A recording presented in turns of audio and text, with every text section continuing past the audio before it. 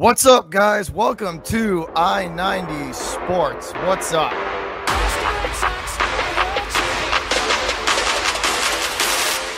so much better now that we're champs.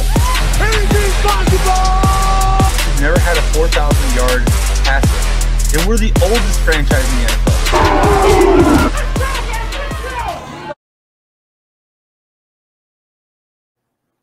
What's up, guys? Welcome to I-90 Sports. What's up? What is going on, y'all? Welcome to I-90 Sports, a podcast from Boston to Chicago and anything in between. But what's up, guys?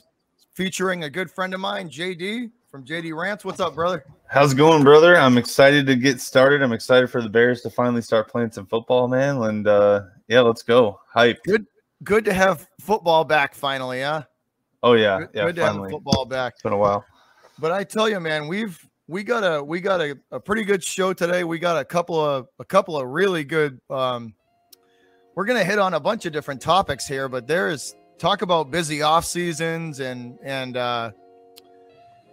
just talk about the NBA off season and the MLB a little bit. What up, Coach? What's up? Coach. Early morning. Yeah. This can be a weekend morning show. Your boy played a little. Your boy was up a little late, so I had to slept in a little bit. It was supposed to be early this morning, but I was a little hurting. I was hurting last night. He said early morning sports. So, yeah, this is early morning for me. I'm just kidding. But let's jump into it, man. Let's get right into it. We'll start with the Patriots, and then we'll just rotate back and forth. Yeah, your guy Mac Jones there. I think he played pretty well. Like he's a lot smaller than I thought he was. What do you think of it? So yeah. So let's start with that. Let's take it back a little bit to the Patriots offseason and the draft for them. So this is going to be a good kind of podcast here, guys, and a good kind of viewpoint because it's from JD's an outsider looking in. He's a Bears fan, so it'll be interesting to get an outsider's point of view. Now, the Pats offseason, they were busy, really busy. They knew, I think, that they had to fill a lot of talent voids after the season that they had. I think they kind of took a step back at the end of last year and reassessed and said that we have got to. It's funny though, because the focus of the team switched, right?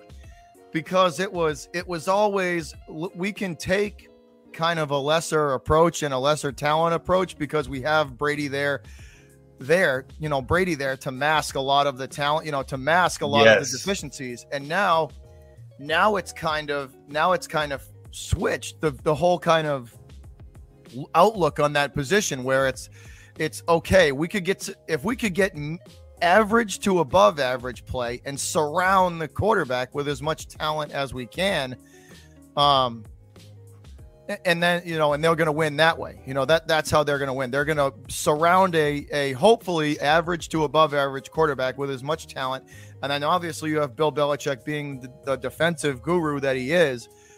I think that was their focus this year is let's stack the defense up and let's put as much talent around whoever the quarterback is, whether it's Cam or whether it's, the rookie in Mac Jones or when he gets to play, and they took care of the future too, because when Cam leaves, then Jones is going to be the one left with, he's going to be the one that has the talent there to kind of succeed. So I think their whole viewpoint on it switched. So let's start with that, and then we'll keep going into it. But what do you think what did you think about how they handled the offseason?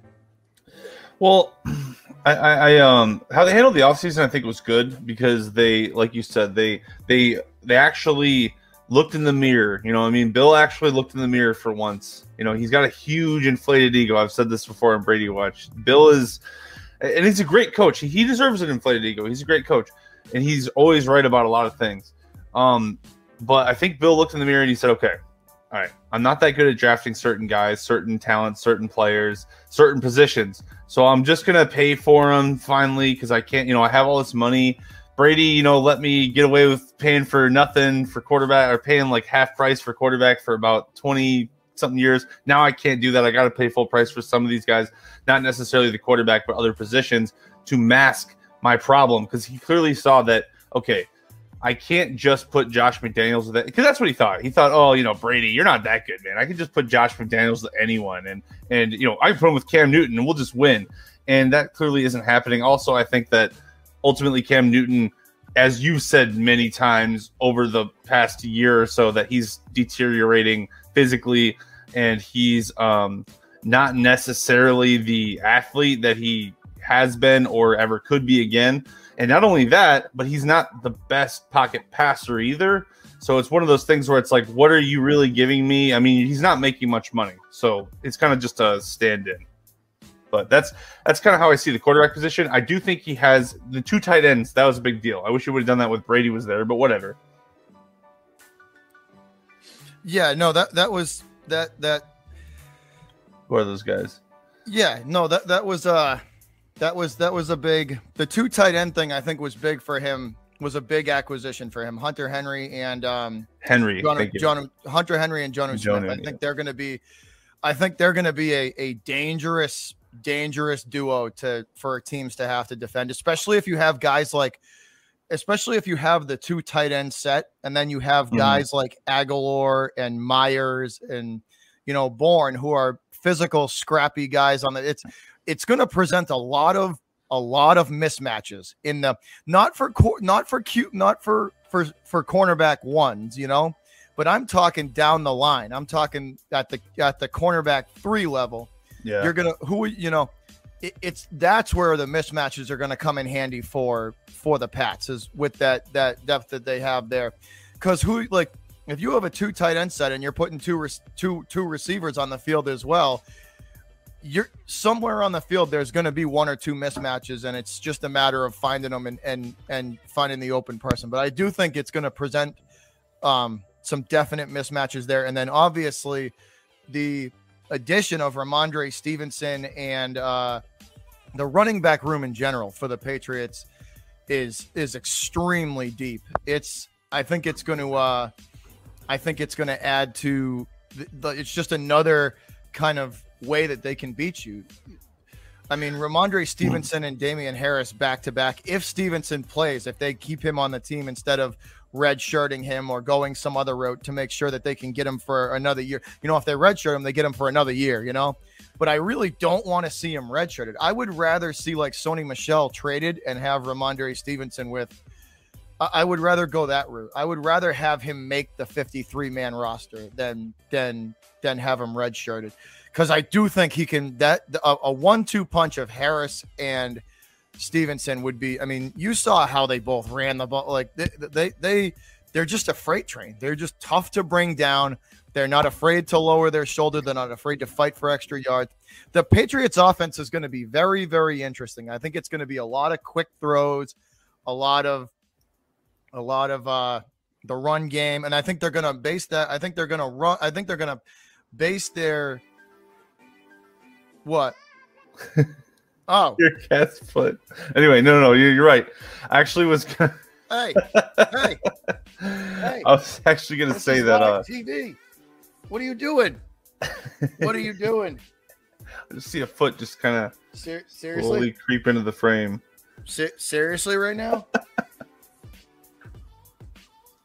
He doesn't give a shit. Zero fucks. Dude, I'm bathing my. What do you?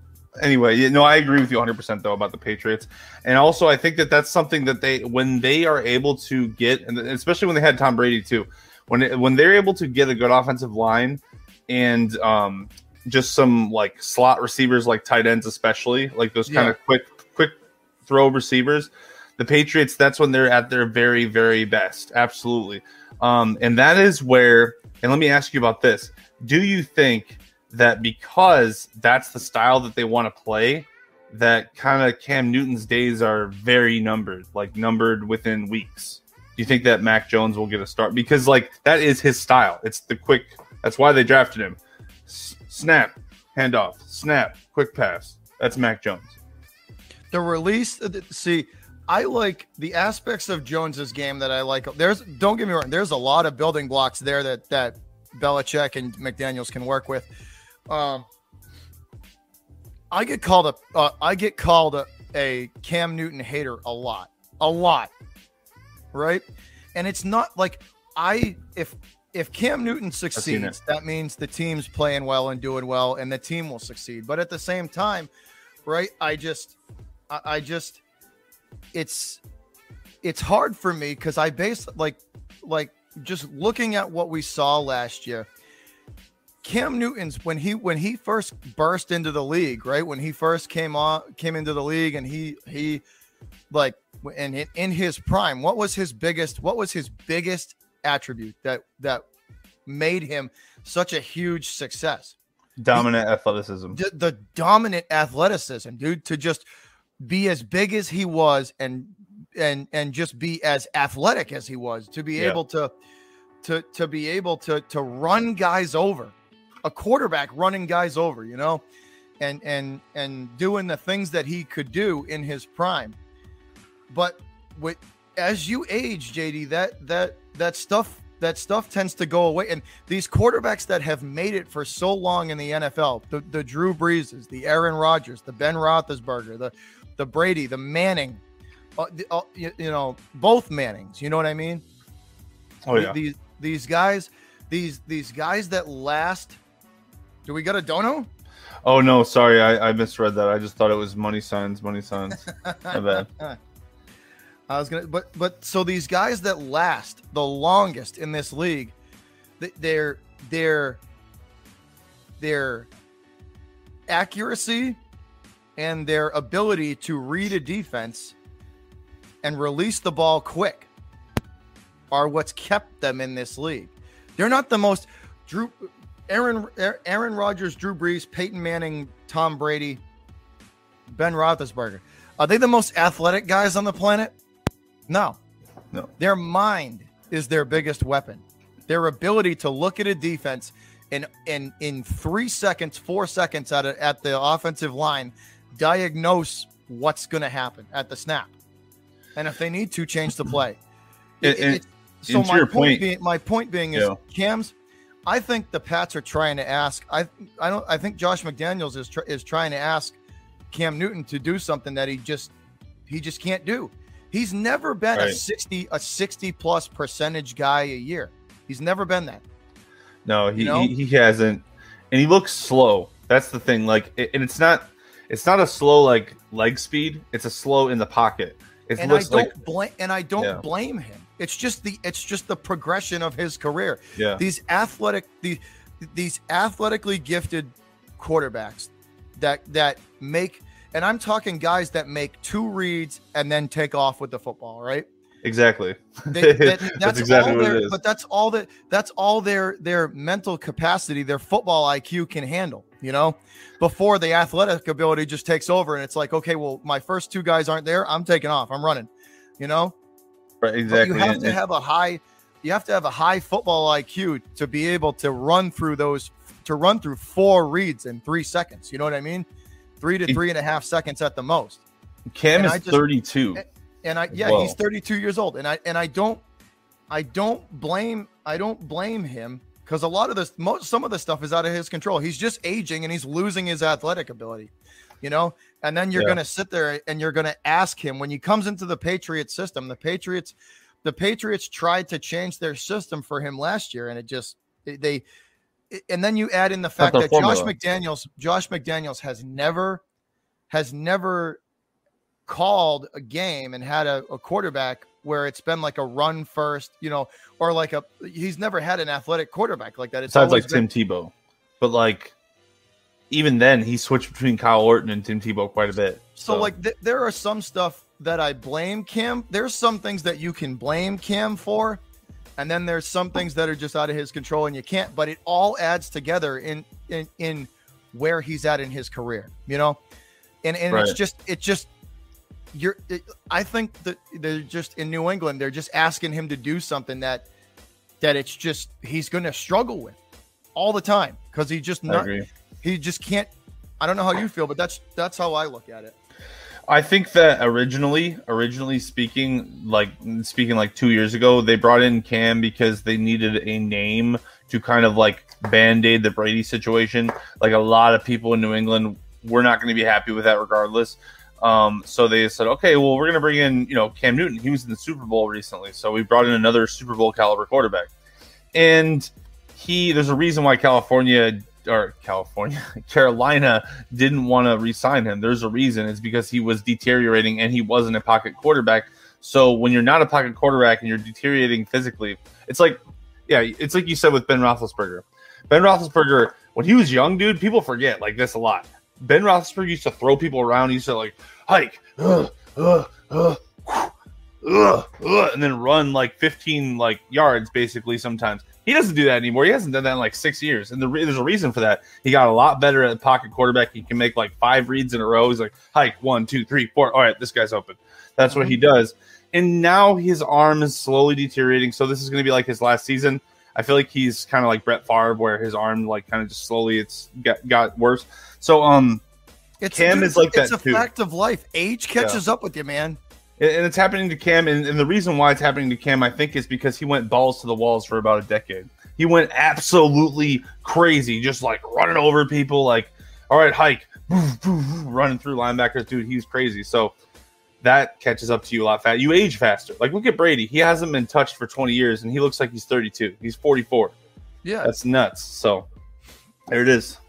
You're right. It's age catches up to you. And that's Cam. I think Cam is as good as done. Like he looks like a worse version of Dwayne Haskins out there. He really does. It's tough too, because some of it you can't put on him.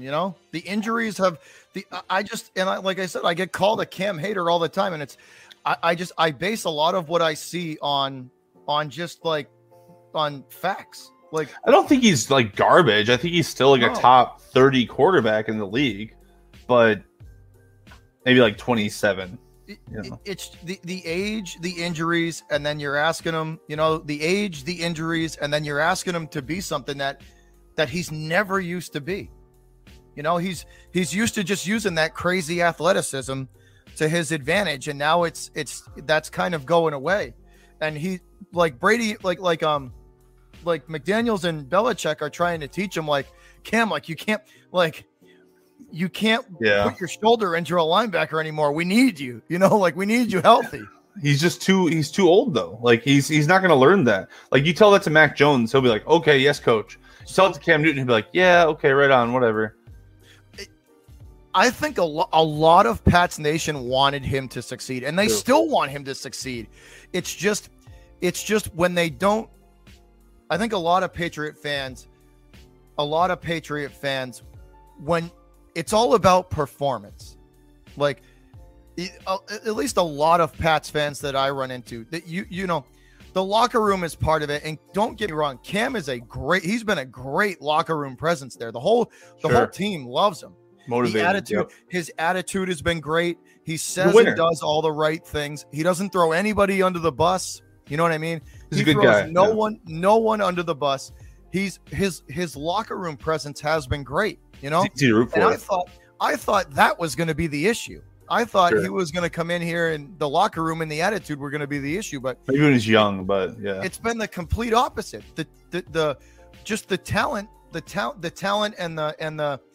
and just the ability on the field has been the issue. He's been He's been excellent for the organization, been an outspoken person. Like, it's been fun to be here.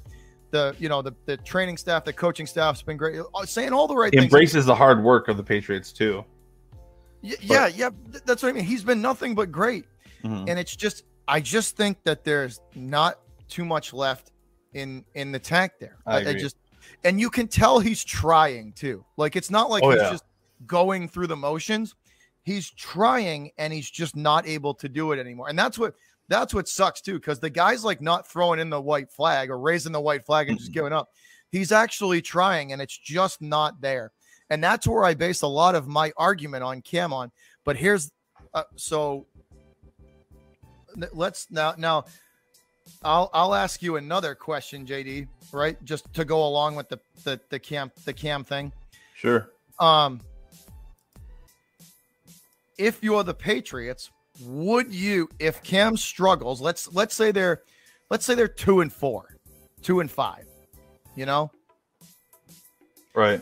Would you put the kid in and sit Cam? Because somebody said it on the Boston Sports Radio, and it's the only thing I've pretty much agreed with them in a while. You can't. It's going to be really hard to go from Mac Jones back to Cam Newton, but to go from Cam to Mac is easy. That's a good point. I didn't think about that. Once you go to Mac Jones, you can't bench the kid and go back to Newton. That's not good for either one of those guys. So the timing of that transition has to be right, because if you screw it up, you're going to ruin not only the confidence of the young kid, but Cam's too, because he's going to think, well, you gave up on me first. What makes you, you know what I mean? So what do you think of that? That's a really, really good point, and I honestly didn't consider it until you just said that. That's very true. So like what I think about is, like, when you think about why Cam is deteriorating, you have to be very, very specific to what's happening. So a lot of people, like with the injury and stuff like that. So his foot, right? His foot, he used to run a lot, and now he has like plantar fasciitis problems, chronic problems. He's had like 3 surgeries for him. So with that being said, like when you're a thrower, you're use your feet a lot, obviously, even if you're just throwing the ball from the pocket. So to answer that question, I would say that if you start seeing deterioration, or if you start seeing anything less than like 60% passing with 250 yards, less than 1 turnover a game, I would go to Brian Hoyer for if early on, because I want to stay afloat. I want to make sure I can maybe make the wild card, unless you see something overwhelming about Mac Jones right now. Because there's still a lot of time. You have Brian Hoyer on the roster. You got him there for a reason, just in case, because you wanted to change the system away from Cam Newton to make it more like Mac Jones. But at the same time, you don't want to get rid of Cam Newton, because what if he brings more to the table than Brian Hoyer does? So yeah, they're in a very I would say if it's before week 8, right? If it's before week 8, they're still above 500. You bring in Brian Hoyer if he struggles, if he struggles before week 8, before. But after week 8, give me the kid. Show me the kid. I don't care. Especially if you're below 500. Give me the kid. I don't care at that point. If you guys are only 3-5 or something, and Cam is struggling, I don't want to see Brian Hoyer. Just throw in Mac Jones at that point, because it's sink or swim, and you're not going to keep Cam next year anyway. If he struggles early, you're not going to keep him anyway. So you might as well throw in Mac. And if you have to replace Mac next year, you have to replace him. So that's how I'd answer that. It's kind of hard. It's a hard decision, though. Very difficult. It definitely is. And Cam, I think they brought Hoyer in there to be kind of a mentor to Jones. You know what I mean? If Mac Jones has any, Hoyer knows the Patriots system. He's been on that team before. I think they kind of brought Hoyer in there to be that kind of second offensive coordinator for Mac Jones. Yeah, I mean, he's had a lot of experience in the system, like you said. And, so have you seen, I haven't really seen much of their system this year versus last year. What did they do for Cam Newton last year? What did they even do? I mean, I watched some of the games, but they tried to incorporate some of that quarterback option with him. You know how they used to do it in Carolina, where they used to run him on that kind of RPO stuff with him, because he could use his legs. And it was successful for a little while, but as soon as teams caught on to what they were, doing, and there were games. It was weird though, because there were games where Cam did look good running the football, and then there were games where Cam, you could tell that he just looked tired. Now, one of the things that I want to know how you feel about it, but to me, Cam Newton takes a football and drops back in a pocket, and that just seems like an unnatural spot for him to be in. He when he's throwing when they ask him to consecutively throw the football, he just looks tense and tight and I think it's his foot. You know how unsure of himself. That's how I would say he looks in the pocket, unsure of himself. Can he throw? 50-50. but is he unsure? He just looks unsure of himself.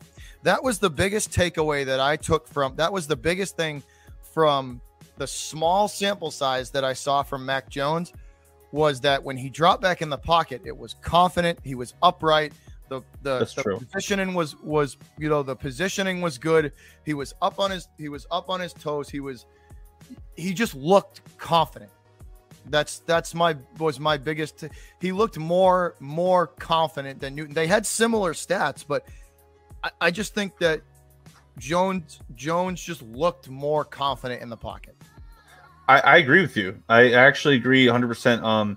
It was a small sample size, but he did look. See, Cam, and I think it does go along with what I said about his foot. So, like, let's say you're a quarterback, and especially a quarterback who runs, and your foot, you've had 3 surgeries on it, and it still just isn't getting better at all, and you're trying to get comfortable in the pocket. It's like I would argue that from 2015 to 2017 in the pocket, Cam looked fine. He was very confident in the pocket. He was fine. But the last few years, it's slowly, since his legs have gone, so has his pocket skills, because he's just not, he's used to having an open pocket because he can run. Now it's always closed and it's harder. Everything's harder and it's more difficult. So and he's not getting better. He's getting worse. So it's just all kind of crashing. And he says Mac-10 does not have a neat, it does have a neat swag to him. Exactly. What's up, Carson? And swag is really important at the quarterback position. Swagger is really important. You got Cam losing swagger, confidence, and just how you carry yourself. And can't, like I said, I have never. I'm telling you, JD, I get a lot of Cam Newton hate because they think I don't. I do have a lot of respect for Cam because he's trying to do something. He's trying to be a guy that he's never been in his entire career, and I think he's realizing. I think Cam is realizing that it's just the athletic ability just isn't there anymore. And he's trying to adapt he's trying to become a pocket passer, but reading a defense for those athletic guys that depend on that so much, they've never had to rely on their mind more as their athletic, God-given talent and athletic ability. Now Cam at age 32, 10 or 12 years into his career, is having to adapt his game on the fly. If it was just about having to adapt his mind, I think that he would do it. I really think he would figure it out if it was just about that. But the problem is his body is breaking down as well. So he has to worry about his body while trying to do all these different things he never had to do before. So it's like you said, it's a perfect, or you said with the mind, it's a perfect storm, man. And I feel for Cam because it's hard. I think of guys like Donovan McNabb, or even who's it?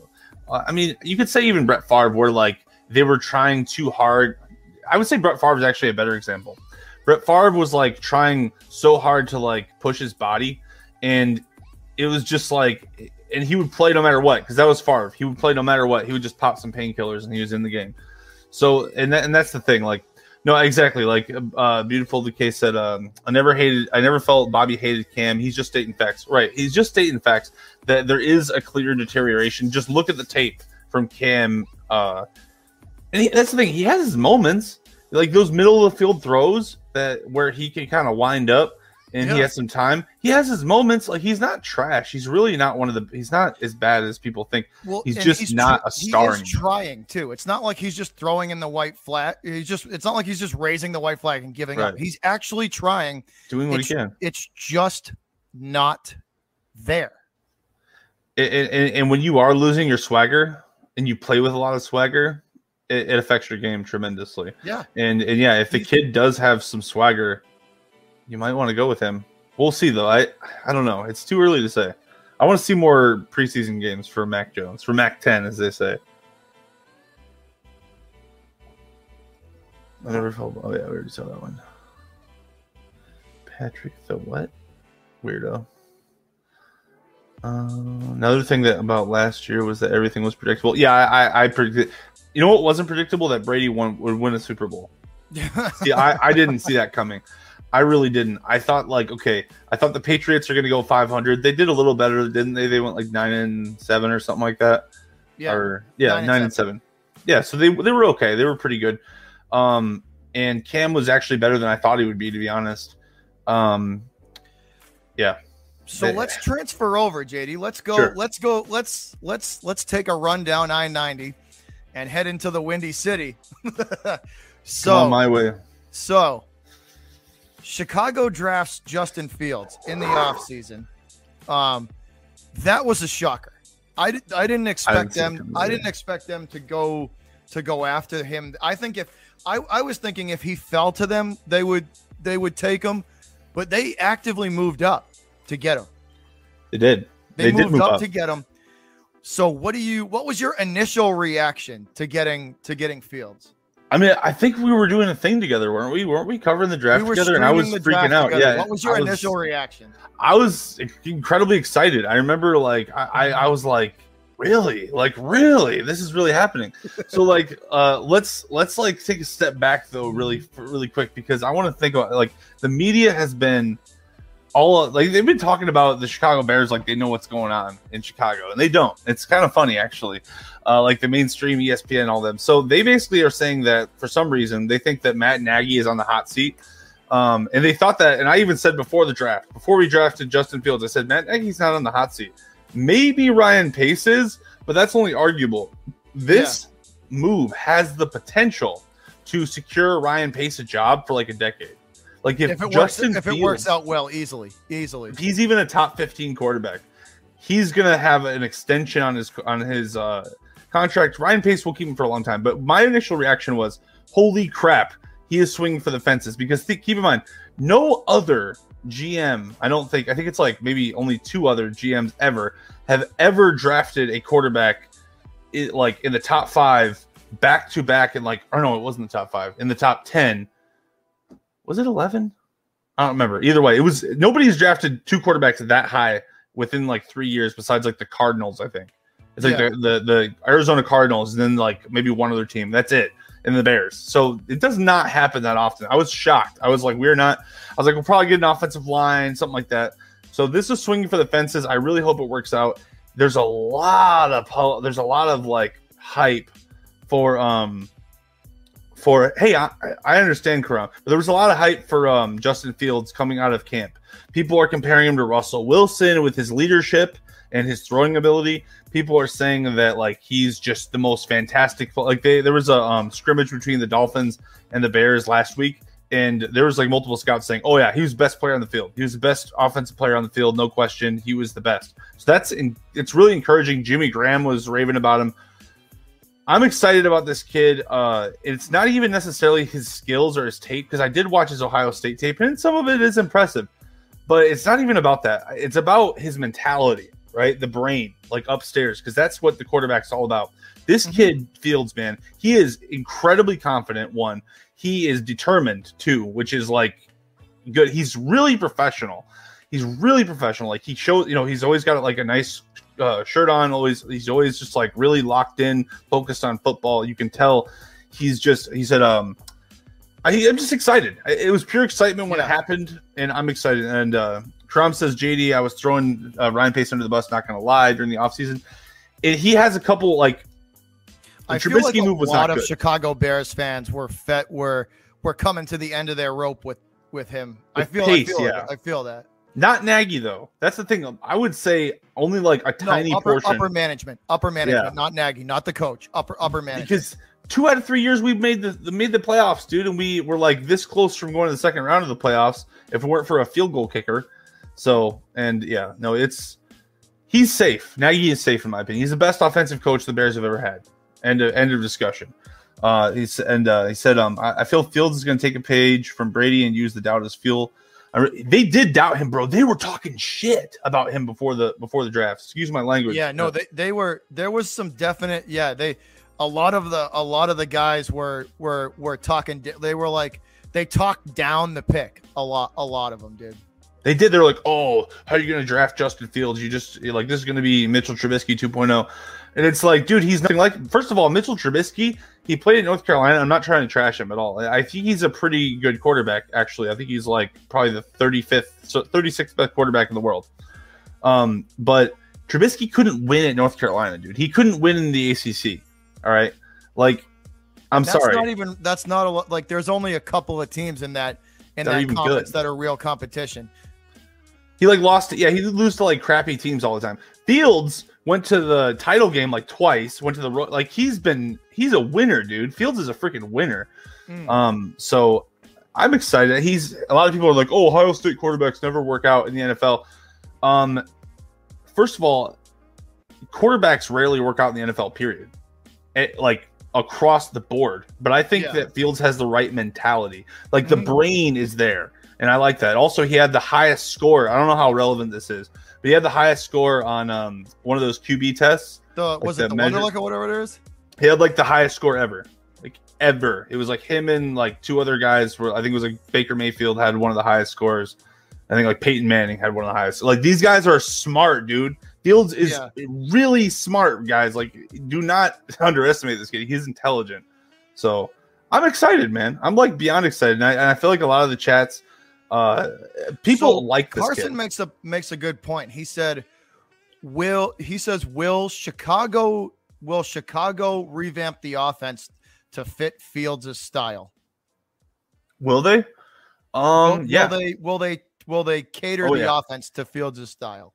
Entirely. We're what we call low self-esteem. We're not like the Patriots, okay?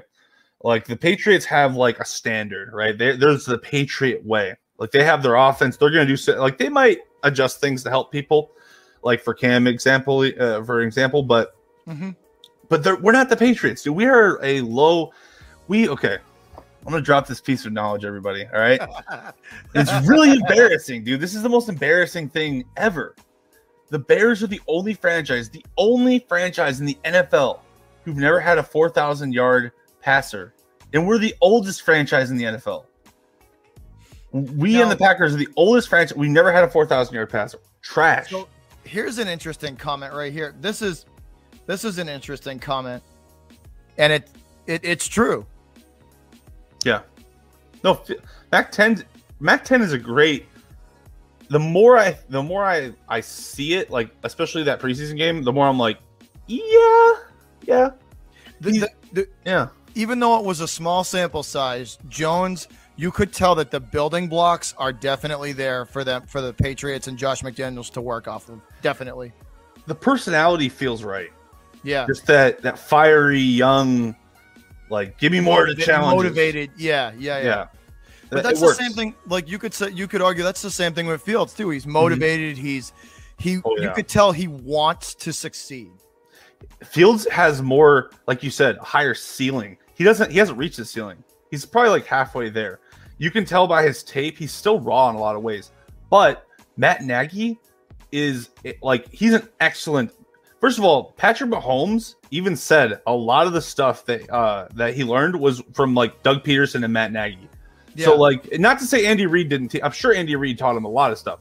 But like, those were the offensive guys next to Patrick Mahomes during his ascension to greatness. Yeah. So I want no one else but Matt Nagy in the room. So what do you? So let's before we transition over to basketball. What do you think? What do you think the ceiling? What do you think the ceiling for Bears. Fields is this year? What do you think his ceiling is going to be? Oh man, that's a loaded question right there. This year, just like talking like 2021. This season, his rookie season. What do you think he'll be able to accomplish this year? I don't think he'll be anything like Justin Herbert. I don't think, because Justin Herbert blew us away last year. Like he was the best, but I do think he'll see the field. I think that if we and also I think that a lot of people are like, oh, if they don't win 10 games, then they're all going to get fired. It's like, no, they're not. They just drafted a quarterback. They're not. They're going to be there for 3 years minimum. So I think that he'll see the field. I think that if Andy Dalton gets hurt or if Andy Dalton doesn't play well by week 5, Fields will be in there, and that will blow up like the fan base. The fan base will be beyond excited. And beyond that, I don't care what happens. I have no what's the ceiling? The ceiling is the playoffs. That's the ceiling. The ceiling is maybe winning one playoff game. That would be really cool because Matt Nagy get into the playoffs and get one playoff win. Yeah, we know Matt Nagy's capable of that, but I have no expectations. If Field gets in there and like loses 5 games in a row, it's not going to bother me. I'll be like, okay, well, we'll see. Give it a couple years. Because I think you guys' division is going to be a rock fight this year. The Packers are going to be good, I think, despite all their inner turmoil. I think that the Vikings. I don't know about the. You said they weren't. I have questions. I have questions. I had questions about them too. Yeah, I don't know about the Vikings. And then as far as the Lions go, the Lions are going to be trash. I think. I hope the Lions are trash at least. There's a lot of hype surrounding the Lions, but there's a lot of hype surrounding them lots of years, and it just never until the Lions prove me wrong. They're still the Lions. Well, it's just their coach is like just talking a lot of crap. I get. I don't know. He's like the new Rex Ryan or something. I don't know what he's weird, but whatever. Yeah, Lions are unreal. So JD, this is a retool for your Bears. I think that this is a hey, we messed up with Trubisky. He wasn't bad. He just wasn't what we need. We need someone who can push us over the top. And this is let's start over with this kid. Let's keep all the same young guys we have, like Tariq Cohen and Allen Robinson and a lot of these guys who are still with the team. We still got a good reset offensive button line at the quarterback position. Exactly. They definitely just hit the reset button. Just the QBs, though. That's it. Just the QB. We're pretty good. We got white hair and a couple of good Leno. No, not Leno. Anyway, got a couple of good guys. So talk about busy off seasons. Both of our NBA teams had busy off seasons. Oh man. Yeah, they did. The Bulls and the Celtics both had busy off seasons. The Celtics, unfortunately, their season ended with a lot of disappointment and just a lot of underwhelming. And the second half of the year for them just wasn't good. There were games where you could tell that they weren't in it. That mentally, physically, they just you could tell that they just kind of threw the white flag up. And I mean, it was not fun to watch because you're just sitting there and it's like a slow, the end of the, the ending to the movie before it's even over. It's painful. And it's just, I mean, the offseason hit and the Celtics immediately just started making moves. Stevens is no longer the coach. He's in the front office now. They have a new coach, Ime Udoka, who is, from everything that I hear, who is incredibly respected by Tatum, Brown, Smart. A lot of the guys on the team have a real good amount of respect for him, and they really do like him. So you take Stevens out, and I think, I don't know how you felt about it, JD, but I think that at the halfway point, or even a little, maybe a little past the halfway point, they just gave up on him. You could tell that Stevens was not reaching those guys, and it just wasn't going to work. So they needed a change. And we'll start with that. What did you think of the Stevens out as the coach, and then they put him in the front office? That move was very interesting, especially what happened after that happened. But I will talk about that first. So I would say that Danny Ainge got the Celtics back to the promised land. Was it 3 times? And they won 1. So he had a lot of what they call equity, I guess, in the Celtics room. Also, He was a point guard for them when they won a few titles. So he had a lot of equity in that room.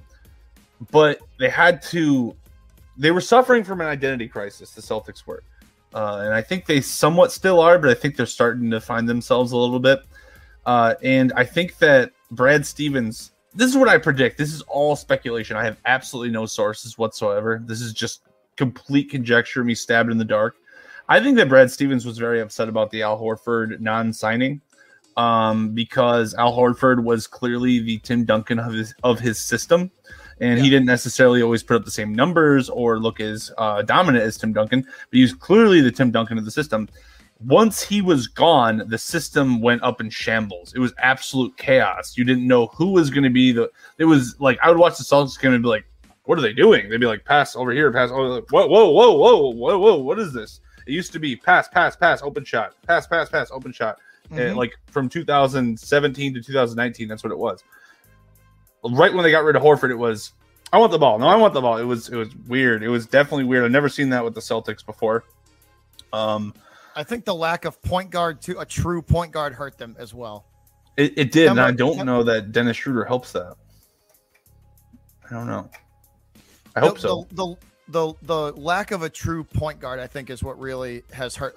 Like they with the lineup that they have now, and I want to get your opinion on it, but here's mine. With the lineup that they have now, Tatum, Brown, Smart, the starting five, and with Kemba in there, they couldn't depend on him, No, he's always hurt. And you need with a lineup like the Celtics have right now, you need a pass first point guard, a guy who's going to facilitate the basketball to guys who can shoot, like Tatum, like Brown, like guys, just a facilitator. He doesn't have, if he scores 9 points, 10 points a game, that's great. But if he has 12 assists, that's what you're looking for, Yeah, like Lonzo Ball or something. And just a guy who's happy with that, who's not going to care, a guy who's, that's what you need, a facilitator, and they just didn't have it.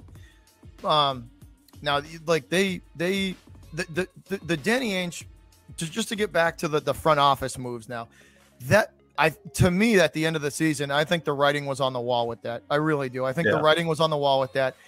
At the end of the year, a lot of Celtics fans felt disappointed, and they felt like the team could have gone farther. They should have gone farther with the teams that were in the playoffs, right? With the teams that were in the playoffs, the Celtics, with the talent on that team, should have been in that mix. They should have been in that mix. They should have been there, and they weren't. And what does that tell you? That's an effort and a coaching, and it's an effort and a coaching thing. They never huh?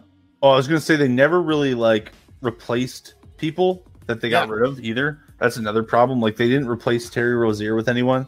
They didn't give anyone the ball for a good 10 minutes in the third quarter like they did Terry Rozier.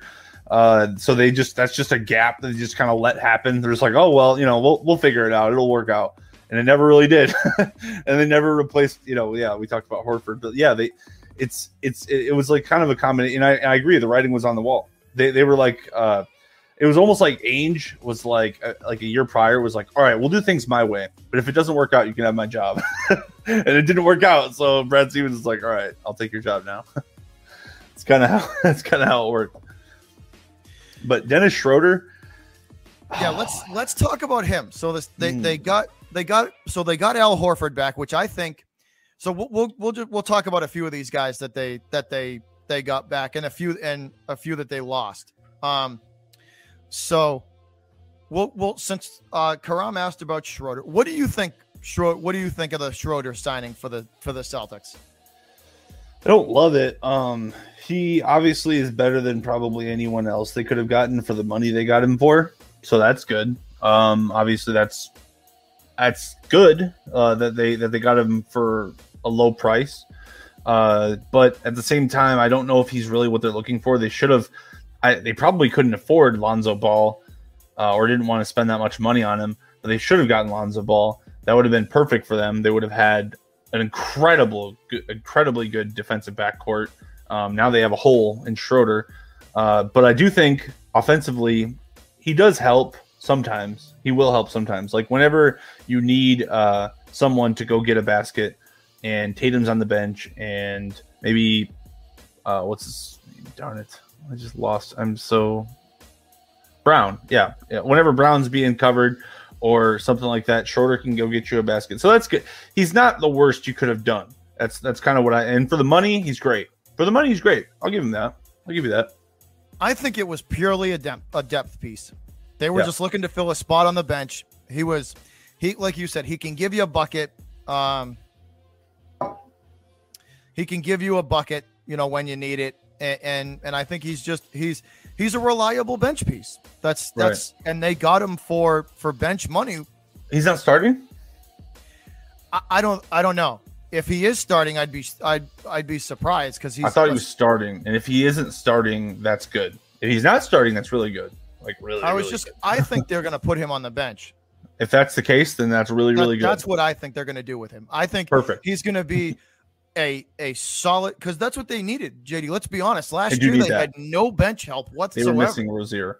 They would put that second team in there. They would put the bench guys in there, and Flat. It was next to nothing. They had no bench help, no depth at all. I find it so funny, right, that Carson Edwards during 2019 Summer League was just balling, and then he gets to the NBA and he's okay. He's not that. It's like, damn. That shows you the size of a hobbit. What do you expect? Yeah, that's true. He was balling though in the Summer League. It made you think like, oh crap, the Celtics are loaded, and then it's like, well, I mean, he's okay. He's pretty good. He's the size of a hobbit. You might as well just give one of them dudes a jersey and throw him out there. That's terrible. They do need big guys. They need bigger guys though. That's why they needed Horford. They need a guy. Man, the veteran leadership and Horford coming back, I think, is going to benefit them huge. I think it will. I think so too, because Tatum respects him. They were one game away from the finals together. So now let's see. Let's talk about a couple of guys they lost. So they lost Kemba. They lost Kemba. They lost and they lost Evan Fournier to, I forget where he went. See, that one hurts a little actually. I think the Knicks. The Kemba one, I think we all could see that coming. Yeah. But Fournier leaving, that he was a pretty good bench piece for them. That's gonna hurt. He's a good player. He's a lot better than people even realize. Like he's a great. He kind of a little bit reminds me of. I can't even think of it. I can't even think of his name right now. Maybe it's not even. No, I can't even say that. Darren Williams is way better. But regardless, he's a good player, and he knows what he's doing, and he's very intentional with what he does. That's what I noticed about Fournier, especially during the Olympics. That Fournier is very intentional. Like he doesn't waste time ever on the court. Like he doesn't kind of dance ever. He's just like, all right, I'm gonna get the ball, rack, or I'm gonna get the ball, shoot. I like that. I like that about him. He's very a matter of fact. Karam. Fournier was a decent bench piece, and that's. He's better in the Olympics. He was better. Same with Patty Mills. Oh my God, Patty Mills was ridiculous in the Olympics. But yeah, man, it's. I think the Celtics. I think the best they could do is probably the Eastern Conference Finals now. But if Tatum takes another step forward and Brown takes a little step forward, maybe I'm wrong. Maybe they end up in the finals. I don't know. It's possible. Yeah, they have talent. And now we're going to head back down I-90, back into Chicago. And your Bulls also were busy this offseason. They you could tell they're trying to load up. They're trying to load back up and make a run again. They were busy this offseason. They had a lot of transactions go down. What do you think your winners? What were your winners and losers, and what did you make of their offseason? Well, I think that the Bulls, what they did really well, and what I will say they did, and it's kind of fascinating actually, they built for the future while also building for the present. It was very impressive. Like they basically put some pieces together. So what they're trying to do, from my perspective, is they're trying to make the best players on the team, like the best scorers on the team and the go-to guys on the team, Zach LaVine, obviously, and then Patrick Williams. That's what they're trying to do. And they're trying to build everything else around those guys so that those guys can flourish. So I really like that he has a lot of confidence. Arturas Karnisovas and his first-round pick, his first year, Williams, he has a lot of confidence in Williams. I think Williams has a high ceiling too. I think the potential's definitely there. He says Bulls got to make the playoffs, JD. They could. They very well could make the 7th or 8th seed. I don't see them going much further. A lot of people are like, we're going to make the 4th seed. I'm like, slow down. Lonzo Ball is good. He's not a huge upgrade over Kobe White, not a giant upgrade, but he's definitely, because something that we lack tremendously is wing and guard defense. Tremendous lack of that, because like Zach LaVine, for as good as he is on offense, you can walk right through him. I might be able to score on Zach LaVine. There's a good chance I could score on Zach LaVine, which is bad. It's really bad. Now, he's a walking bucket. Now, Zach LaVine is an absolute beast when it comes on offense. Like, he is an absolute monster. I will not debate that. But Lonzo Ball is a much better defender, and I'm glad to have him on the team. Very glad to have Lonzo on the team, because he can take certain guys out of the game. I think that's going to be an underrated good signing for you guys. I think he's worth $20 million. I think he's going to be an underratedly good signing. There you go, Lonzo. Take some money. It's not a max. It's not like we're maxing him out. It's $20 million. The sixth, I think the 5th or 6th seed as a ceiling for the Bulls is absolutely doable. Absolutely. Think about the Bulls. The 8th seed is definitely doable, but like the 8th seed is definitely doable. The 6th seed, 5th seed might be the ceiling, but you guys could definitely get in. I agree. I think we're in the hunt now. I think we're in the playoff hunt now. We can be above 500 now. I feel like that. I expect at least 45 wins. I expect 45 wins. I don't expect anything above that, but I expect 45 wins, like flat. So, that's fair. I mean, that's fair. Unless Williams takes a huge step forward, then we could be a real team. If Williams can take that next step, then we got a wing star with LaVine and Lonzo and Vucevic. That's a team. Vucevic, I think, was one of you guys' best signings, because now you actually have to worry about a guy down low. Oh, yeah, and he's so low maintenance. He doesn't hardly ever need the ball. That's the greatest thing about him. It's just like, and you constantly have to respect him too, because if you give him the ball down low, he's a mismatch for a lot of people. For a lot of people. And he's crafty and he's skillful. So yeah, you're right. And his footwork is impeccable. I don't know how much of a defensive player he is. He'll draw doubles down low, guaranteed. He'll draw doubles down low, and that's going to leave someone open. And if you guys can, and with the passing ability of Lonzo Ball, I think that's going to work out well for you guys. I think that Lonzo, the best thing about Lonzo is that he's improved every single year. Every year he's improved by like 10 to 20%. So where's he going to be 3 years from now? Is he going to be like an actual like 22, 5 and or 10 assist and like 5 rebound guy with like 2 steals a game? He could be. And if that's the case, and the great thing about Chicago is we don't give a crap about money, dude. We sell out every single game. So that luxury tax for Jerry Reinsdorf, it's nothing. It's chump change. Throw it. He doesn't care. See, that's a good thing though. That's a good thing. Great you know thing. Yeah. It's like, if we actually have a team. We know he knows the worth. He's like, okay, it's whatever. The luxury tax is whatever, $500,000. We'll pay the $500,000 to win games. Like that's like, that's a mentality thing. That's, you know what I mean? Like that's a mentality thing. That's good. It's nice to have that. Yeah. It's like, who cares about that? We want to win, you know? Well, yeah, like the Bucks don't ever want to go past the luxury tax. The fact that they won the title without going past the luxury tax. I mean, people do it. It's not like people don't do it. It's happened a lot, but it's still just like, man, like they could still get better. Like if they wanted another piece in Milwaukee, they could get one. Like they could afford it probably if they needed to. So it's kind of fascinating. But the Bulls, we got a long way to go. We're not like some people are going over the top. Oh, we got 3 stars now. Let's talk about the Garpax firing too, and how that affected all of this. Because it seems like as soon as you guys got rid of that, it was like it's almost like the fans are right sometimes, you know.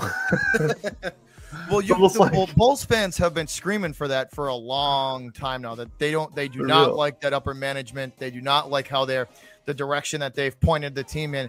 And as soon as you get them out of there, it seems like that. You know what I mean? So it's like 400 days later, we're like in the playoff hunt. It's like, explain, because you had made a video about that when that had gone down, that they had finally decided to get rid of them. Well, and it's just Jerry Reinsdorf is a guy who doesn't love to, like, what's his name? The guy with the White Sox for like when he won the World Series. He didn't get rid of that guy for like 10 years, even though they were just crap. Why does he got to be anyway? They were like the White Sox were crap for 10 years, but like Jerry Reinsdorf doesn't like to get rid of somebody because like they went to the Garpax did go. People forget they went to the Eastern Conference Finals like 5 times. Like a lot of people forget that they went in like 2005, 2007, 2009, and like 2011. But after that was like the last time they were good. It was like 8 years. So after like 8 years, they're like, okay, you haven't been relevant for like 8 years. We're done. I think that the fans, after the second iteration of that like Eastern Conference Final team, we were ready to move on. We're like, okay, you've given us like 2 B- products that have made to the Eastern Conference Finals and then gotten smacked down and never made it back. So I think we were just fed up. It was just like, all right, we're done. Like fire Garpax for like 10 years. So I'm glad it finally happened. Lo and behold, it happens. We get somebody new, fresh. He takes our roster, flips it upside down, and all of a sudden we're in the playoff hunt. Bam. Just like that. That's all it took. So I love it. I love it. I'm happy to be a Chicago sports fan today. Sometimes it takes an outsider perspective. You know what I mean? Sometimes it just takes a different look at an outsider perspective and a different look. You know, somebody new and different to come in and do something about it. It does. It's just a little bit different. That's all. Just a little bit different trade, a little bit different approach. It's not all or nothing. Garpax was silly. Like they were like, all right, we're going to be a tough team. We're going to be physical. And then they were like, all right, we're going to switch to shooting, but virtually did nothing to switch except for hire a coach who did that. And then they signed Dwayne Wade and stuff. And I was like, what? Like I thought we were going to be a 3-point shooting team. How does he fit into this this strategy? Like, what are you guys talking about? So no, they kind of just were all over the place. They didn't know what they were doing. I'm excited though. Yeah, they have a brand new front office. Yeah, they do. They have a good coach too. I think that I used to think that Billy Donovan wasn't that good of a coach. And then whenever KD left and they still won like 48, 50 games, I was like, wow, okay, this guy's actually a pretty good coach. I take it back. And he's on the Bulls now. It's pretty good. It's exciting though. The Mavericks, man. I see you have them on the I-90 podcast. They technically are part of that too. A lot of you guys I think know. the respect for Luka Doncic. I got a jersey of his. Luka Doncic is a beast. That's all I can say. He said, I missed the Lonzo talk. As a kid that played sports with my brother and cousins always drove us to compete. Let's talk about the Ball brothers for a second. Just for a second. So, like, they're pretty amazing, right? Like, let's be real. Like, this is pretty crazy that, like, in 2016, this dude just like, rah, rah, rah, my son's better than Steph Curry. We obviously know that wasn't true. But these 3 guys are all going to be in the NBA. Like, LiAngelo Ball is 100% going to be in the NBA now. Oh, yeah. He's improved his shot so much.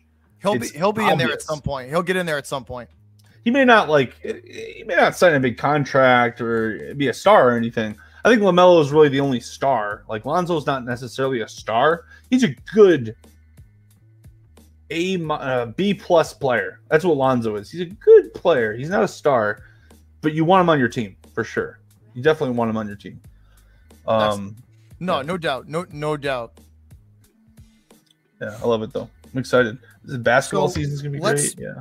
Let's head into the final segment of the show. Let's talk some baseball, JD. All right, so I've been screaming about the Red Sox upper management on how this team was on fire before the MLB All-Star break. Absolutely on fire. They could not be stopped. They were hitting the crap out of the baseball. They were the team chemistry was just it was awesome. Pitching, hitting, defense, all of it. It was the guys making incredible defensive plays in the field. Everything just on point. They were firing on all cylinders. And then all of a sudden the All-Star break hits. And the cracks started to show about a week before, maybe like a week before the All-Star break, that this team was going to need not much, but a little bit of help. that they needed a first baseman and they needed some back end pitching help to really like secure their spot as a World Series contender. They might not have, with a little bit of help, they might not have been a guarantee to win it, but getting there was an absolute possibility for them with a little bit of help. Not much. They just, like I said, you wouldn't have to crush yourself in the, you wouldn't have to crush yourself and go in to get a little bit of help. But the signs were there that they were going to need it. They were going to need a little bit of help to truly cement themselves as a World Series contender.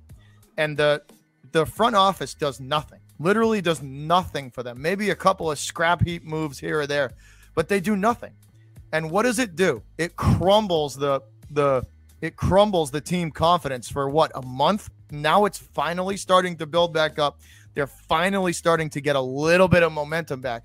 But for a whole month, JD, it was bad. Like they played bad. Their body language was bad. You could tell that they just were not in it. And my biggest gripe is that organization is worth $3.5 billion. And you're telling me that they couldn't spend $750. They didn't want to spend $700,000, or like it's between $500,000 and $700,000, the luxury tax.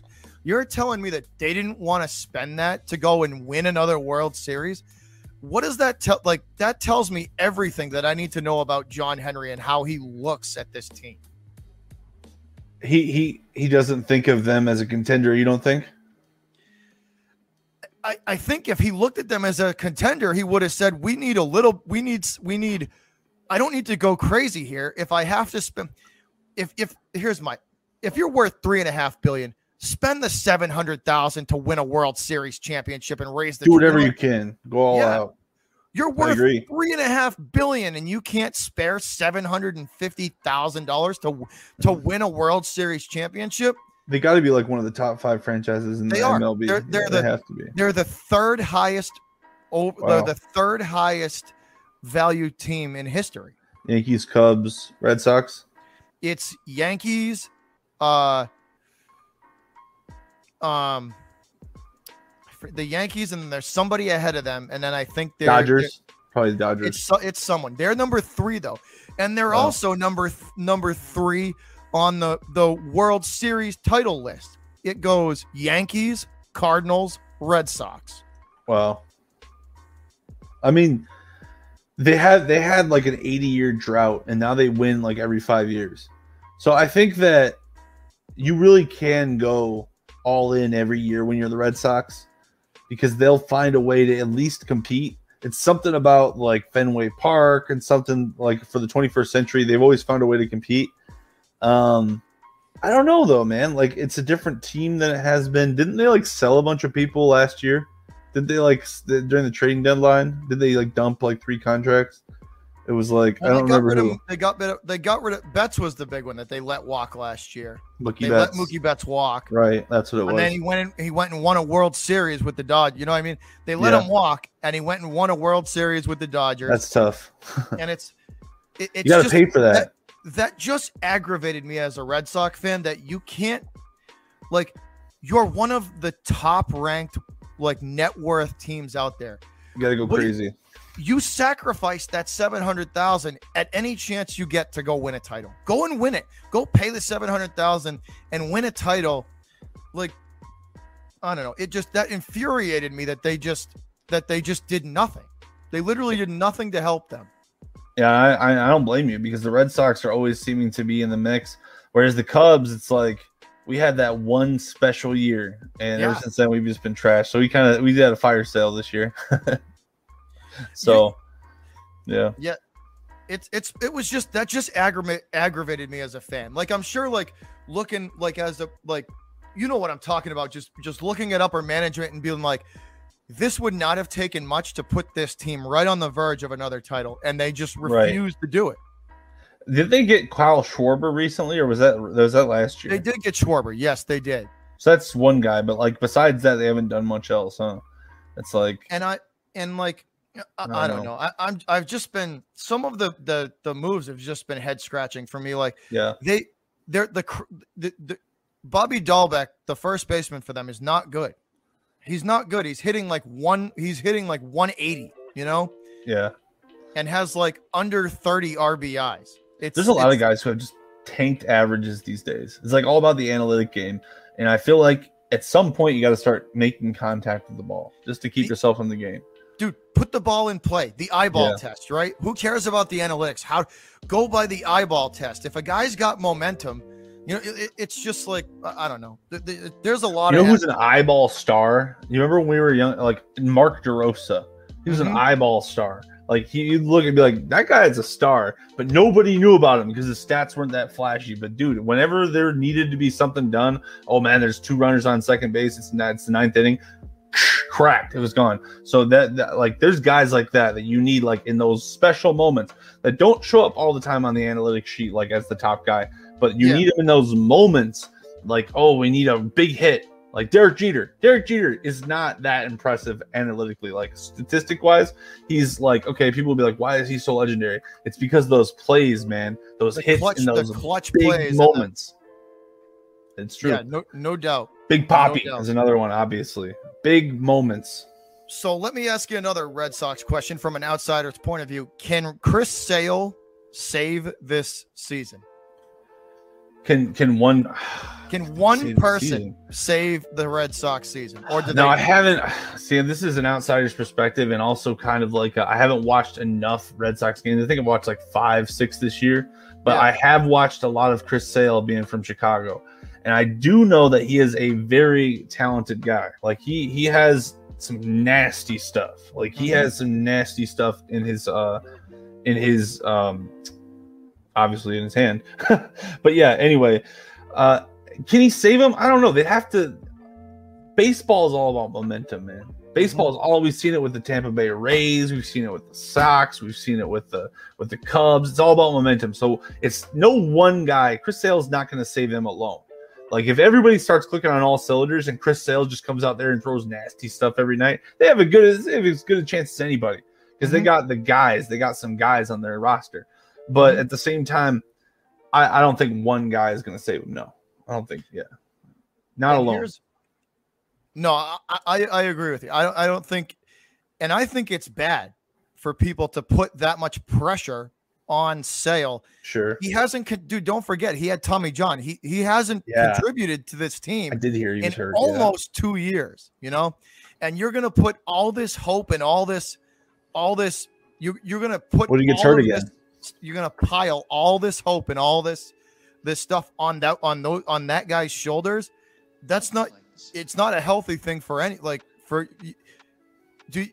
hope he does well. I really do. I hope he comes out and he tears it up. But you shouldn't place all of that stress and all of that hope just on one guy. You got to hope that the team is there to back him too. Because if he pitches the way that we know he can pitch, you've seen him on a roll there in Chicago. No hitters. That's what crazy. I mean. If he just does his thing and can be the guy that you know, just a steady piece in the pitching lineup. And the team rally, like that's what you need. Like that's all we need. That's all you need from him. And here's my point. I guess my only response is this: is that Shohei Ohtani is probably the greatest baseball player in the history of the human existence, and the Angels are only won 58 games and lost 59. So one person ain't gonna do it. It has to. It's everybody. It's all like it's 20 out of 25 of the roster has to be locked in. So it's like Trout too. It's like a 2-man team over there, and they haven't been able to accomplish much. They have the MVP. They have the MVP and the greatest player maybe in the history of baseball, and they're just like 50%. Like, that's terrible. That's terrible. It's just it's because you need everybody. You need like 18 at least or 20 of your guys to be locked in and playing well at the right time every year. So baseball is very circumstantial. Like you can have a guy. What was it? was it the Indians the one year? They were like, they had the greatest run in the history of 150 years of baseball, and then they like trashed in the playoffs. They were just the momentum left, and it was just gone. Yeah, it's gone. It's we were all clicking, and now you're not, and that's how baseball is. A perfect example of catching lightning in a bottle and momentum and using it all the way to a title. The 2013 Red Sox. Yes. The Red Sox have done this a few times where their first they just caught lightning in a bottle and just rolled with it through was it 04 where they were down like 3 games or something like that. The 04 ALCS. Everyone just started flipped the switch. All the players are playing well and they won a freaking title. First title in like 60 years or something like that. 80 years, I don't remember. Crazy. Momentum in any sport is a powerful thing. If you and it can, it can, man. It can absolutely affect the outcome of games. Absolutely. Oh yeah, she said Trout's been out since May. I guess I forgot about that. I forgot he got hurt. But that's the sad thing too, because he's a phenomenal player, he may never get a ring. You know what I mean? That's sad. That is sad. I mean, you never know. Like towards the end of your career, end of your contract. I mean, Albert Pujols. That's the thing. Like Albert Pujols. He's a really good example of that. Like he got his ring with the Cardinals, but then he left and they got another ring without him. So it's like, yeah, I'd be pissed. I'd be like, damn, I'm not part of that anymore. So it sucks. For the last, what do you got to do? You got anything else you want to talk about? I would just say, no, I mean, that pretty much covers anything. The last thing I would touch on is that Luka Doncic just signed like the biggest contract in the history of Dallas Mavericks. I saw that. The history of the Mavericks franchise, right? Yeah, and he's the youngest player to ever sign $200 million contract, I think, in all major American sports, I think. And maybe soccer is the only one that has somebody like that. So it's cool. And I think that it's interesting because like the Mavericks, they a lot of people are like, oh, it's Luka and they're all just a bunch of trash. That's not true, actually. But they don't have a lot of pieces. They are missing like three pieces, in my opinion, and that's really tough. So if you're like a Dallas Mavericks fan or even just a Luka Doncic fan, it's not like the Bucks. Like the Bucks, they put everything around Giannis, and like eventually they kind of grinded it out. Eventually, that could be the Mavericks.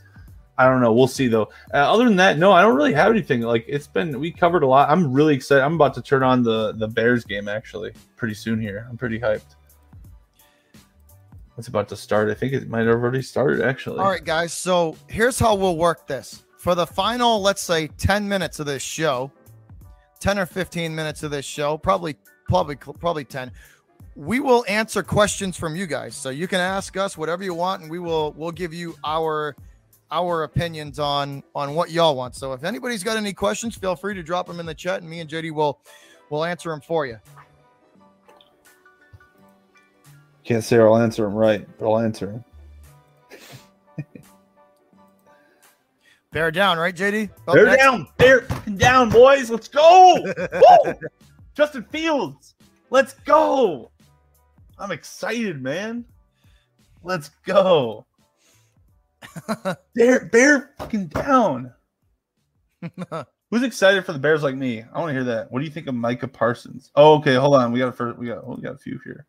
Let's go with Coach Plays first. He said, "What do you think of the Michael Thomas potential trade? What do you think of that?" What do we think of the Michael Thomas trade? Potential. That's interesting. It's kind of amusing. Drew Brees leaves, and Mike Thomas is like, yeah, I don't know if I exactly want to be here with Jameis Winston throwing me the football. So right. They're gonna have to. The Saints are gonna have to They're either gonna have to pay him to stay there, or it'll. That's an interesting game of chess because to me, Thomas has the leverage. Because if they lose him, they're screwed. I wouldn't care if I'm the Saints. I really wouldn't. I'd be like, okay. But they could get a haul for him. Yeah, we could either trade him and get whatever we want for him, or he will play pretty well for us. Like I think the Saints don't believe that they're going to the Super Bowl this year. Maybe they do. Maybe I'm wrong. But I don't believe that they believe they're going to the Super Bowl this year. So they're just kind of like seeing what they have. So I don't think they really care if they keep Michael Thomas or not. That's my opinion. They would definitely get a haul for him, though. They would be able to get a lot for him. So Who when would it comes to like want him? future building of the team, that would be a reason why they would trade him for sure I agree. to get a haul. So Who would want him, you think? And then Karam says, what do you think of Micah Parsons? I think he's going to be that dude. I think Parsons is going to be good. I think he's got a very high ceiling. Yeah, I mean, no doubt. No doubt. I would say who would even like who could afford Michael Thomas? Like, let's be realistic. Like, who could afford him? Like, the Bears, maybe. The Bears probably could. The Giants. The Giants already got a couple of receivers. No, the Giants signed Kenny Golladay. Oh yeah, never mind. I forgot they signed Golladay. Who would benefit from Michael? That's the thing. These receivers, as great as they might be. Oops, can you hear me? Yeah, you're good. Oh, that was weird. Your camera cut out.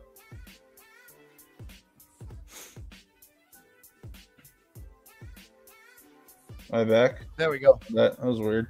Anyway, what was I gonna say?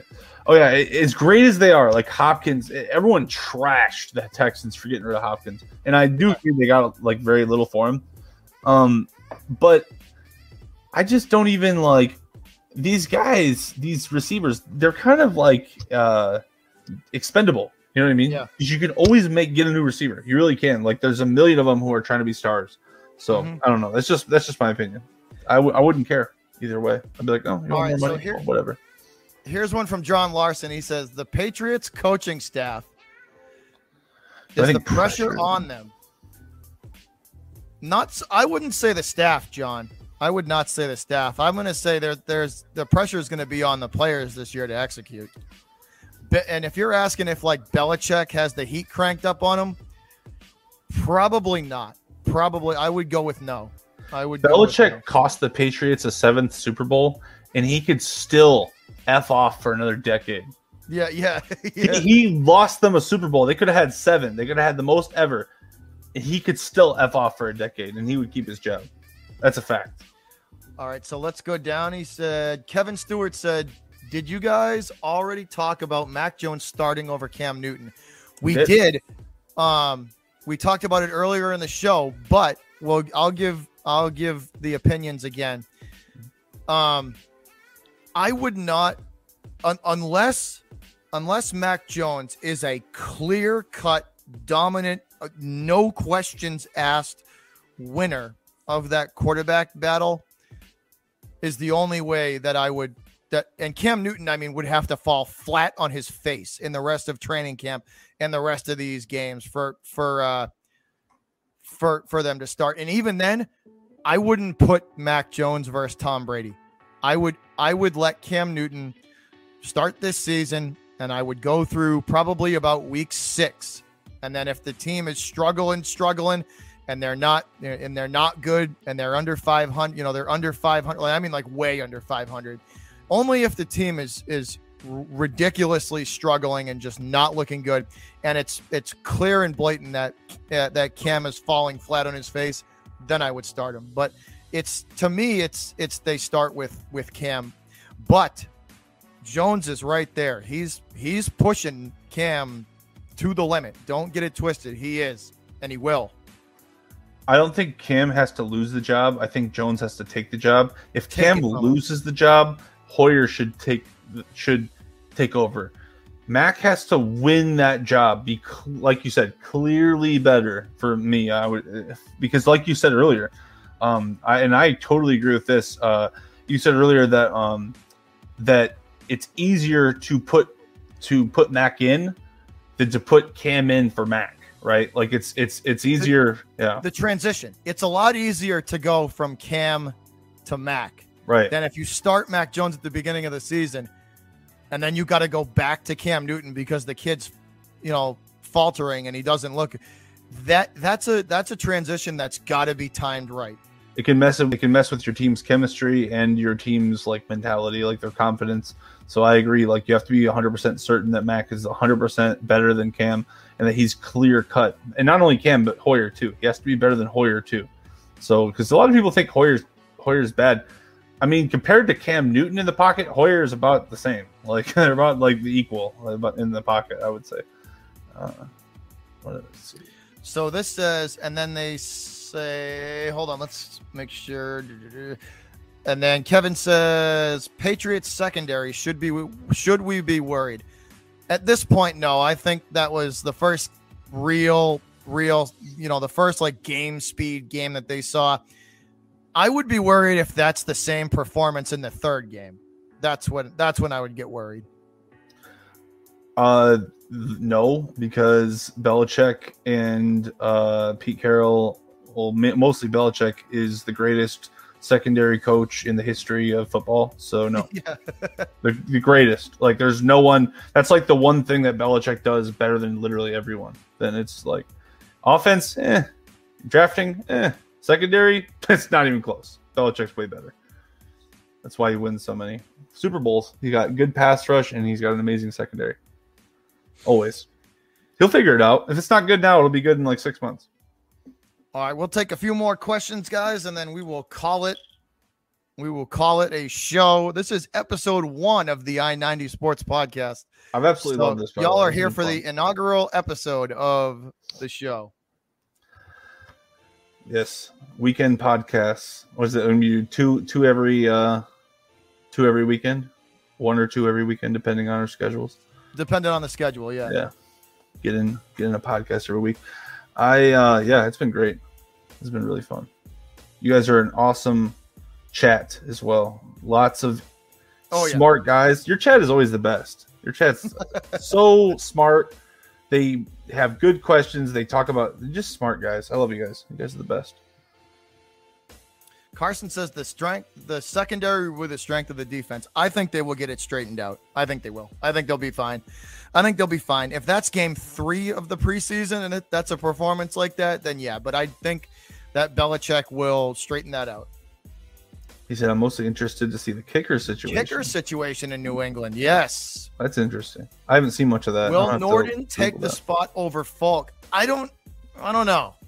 That will be interesting. I don't know. I think that's Norden has to take that spot from Nick Falk.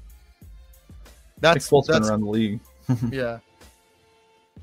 He's got to take that spot from Falk if he wants it. But we'll take a few more questions, guys, and then we will call it a show. We appreciate y'all. Showing up. JD, I think your camera cut out again. Yeah, I see that. I don't know what's going on. I'll reset again.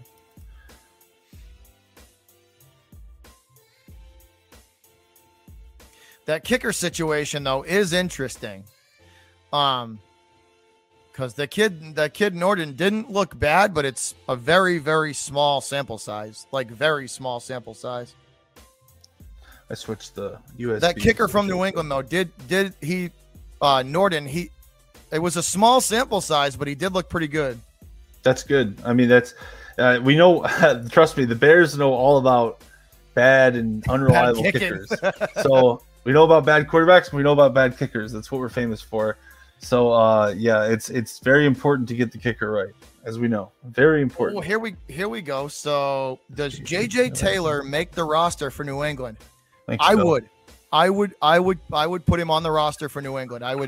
I would take JJ Taylor on the roster because that way you don't have to sacrifice receivers, running backs, special teams guys. You wouldn't have to sacrifice guys who are valuable in other spots in other positions as a punt returner when you can just have a designated guy to do that. And I think JJ Taylor is not only can you use him as a change of pace, like to give James White a breather if he needs to, but you can also use them to just catch punts. How do the Patriots have like 4 starting running backs on their roster every year? No, they do. They do. They really But do. I would absolutely use him as a special teams guy in a heartbeat. I would that, like I said, that way you don't have to put a receiver or somebody of value, somebody who's valuable elsewhere, in danger of getting hurt from catching a punt. Have a good day at work, Phil. God bless. All right, Phil. See you later, buddy. So here's a question. We'll do this one and then one more, and then we will get out of here.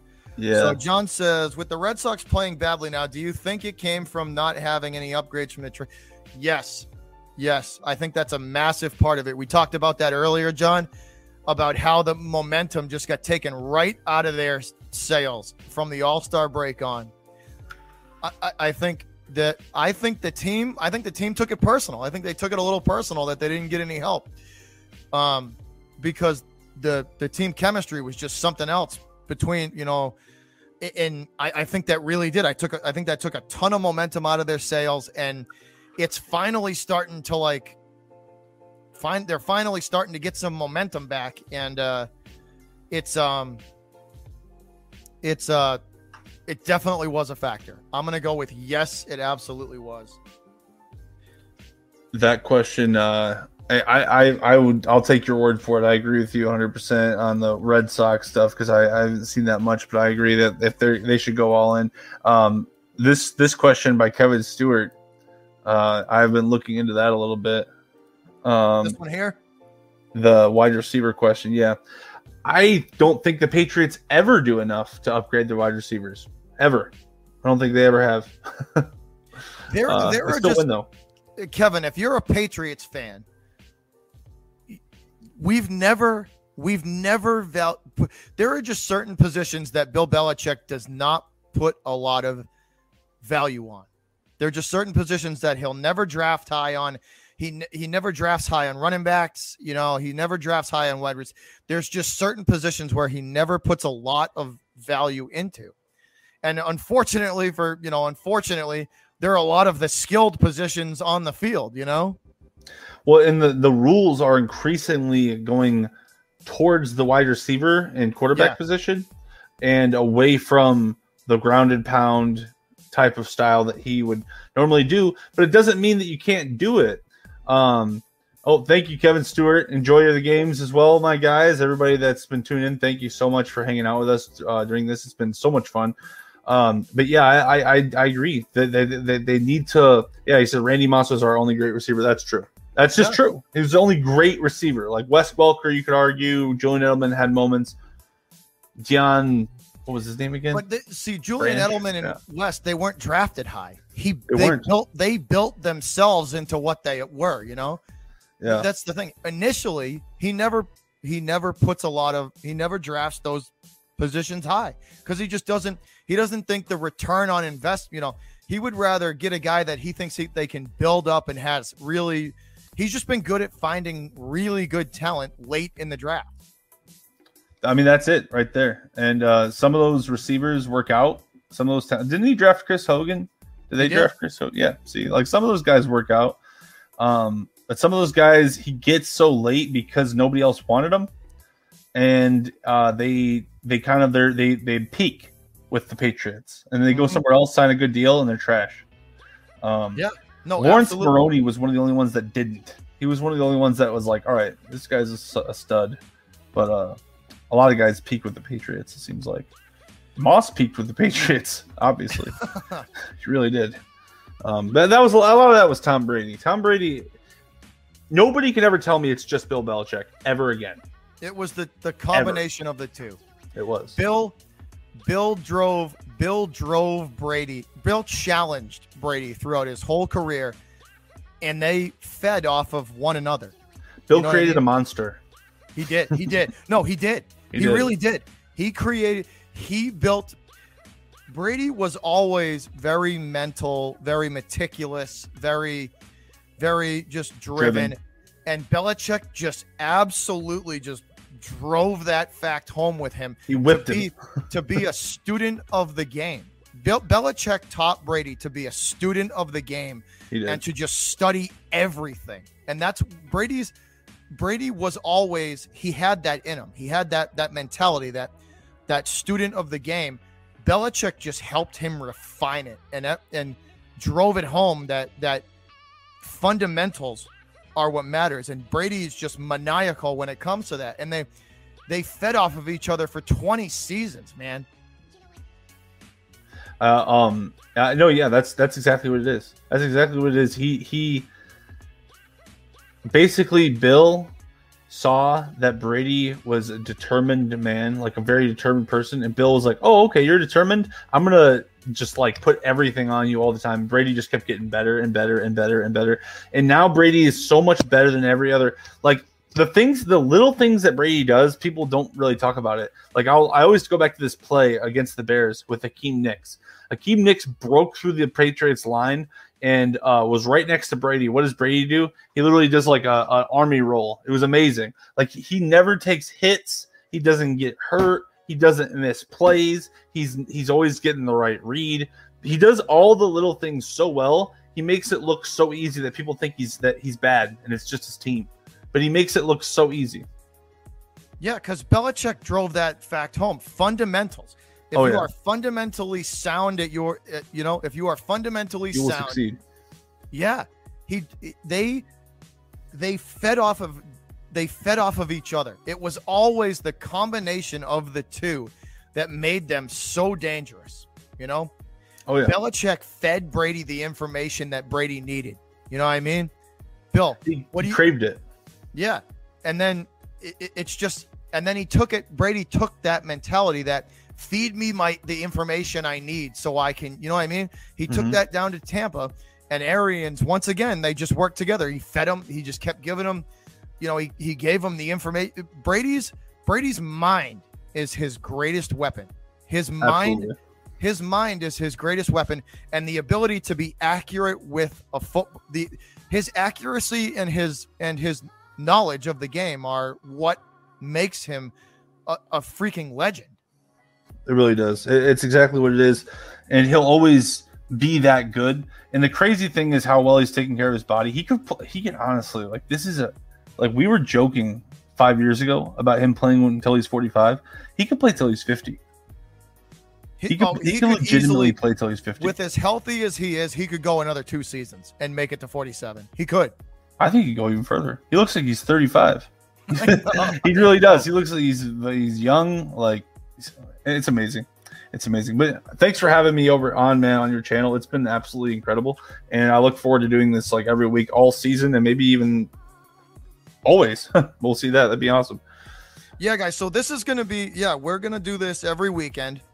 This is going to be a weekend sports show. We're going to go back and forth between Boston and Chicago, and then we'll sprinkle in some big sports events or news. If anything drops, we'll give our opinions on that. But we're just going to talk about each other's teams. And this is, like I said, it's going to be a weekly thing. Me and JD will be here once or twice a weekend, depending on the schedule. And we will go from there. But this is the inaugural episode of I-90 Sports. We appreciate y'all for tuning in. Thanks for being a good audience, guys. Kevin, Carson, John Larson, who else was in here? Missy was in here, all the regulars, Phil. Like I said, my chat, the supporters of the channel are awesome, guys. Y'all are great. We appreciate you. Awesome. The Sports stopped in here. Decay was up in here. Once again, guys, thank you thanks for stopping in. Appreciate the subscription. Kevin Stewart, welcome to the Beantown Breakdown family. We're going to be going live again for the Red Sox and the Orioles in a little bit, or at least I'm going to schedule my schedule, providing that it's going to be cool. Because we should be going live for the Red Sox and the Orioles. Looking forward to that. But thanks for tuning in, guys, to the inaugural episode of I-90 Sports. We will see you guys every weekend for this. Me and JD will be back. JD, good luck to your Bears. I hope you guys stomp them into the ground. Heck yeah. I see that. I see the Urlacher jersey. Bear down, boys. Let's go. One of my favorite non-Patriot players to watch play because he was a maniac. He's the best. I miss him. But thanks again, guys. We appreciate the time. We appreciate y'all hanging out in the chat, and we will see you guys next weekend for episode 2 and more Boston and Chicago sports news. We're out of here, guys. Thanks again for the support. Peace. Y'all have a good weekend, and we will see you later. We're out.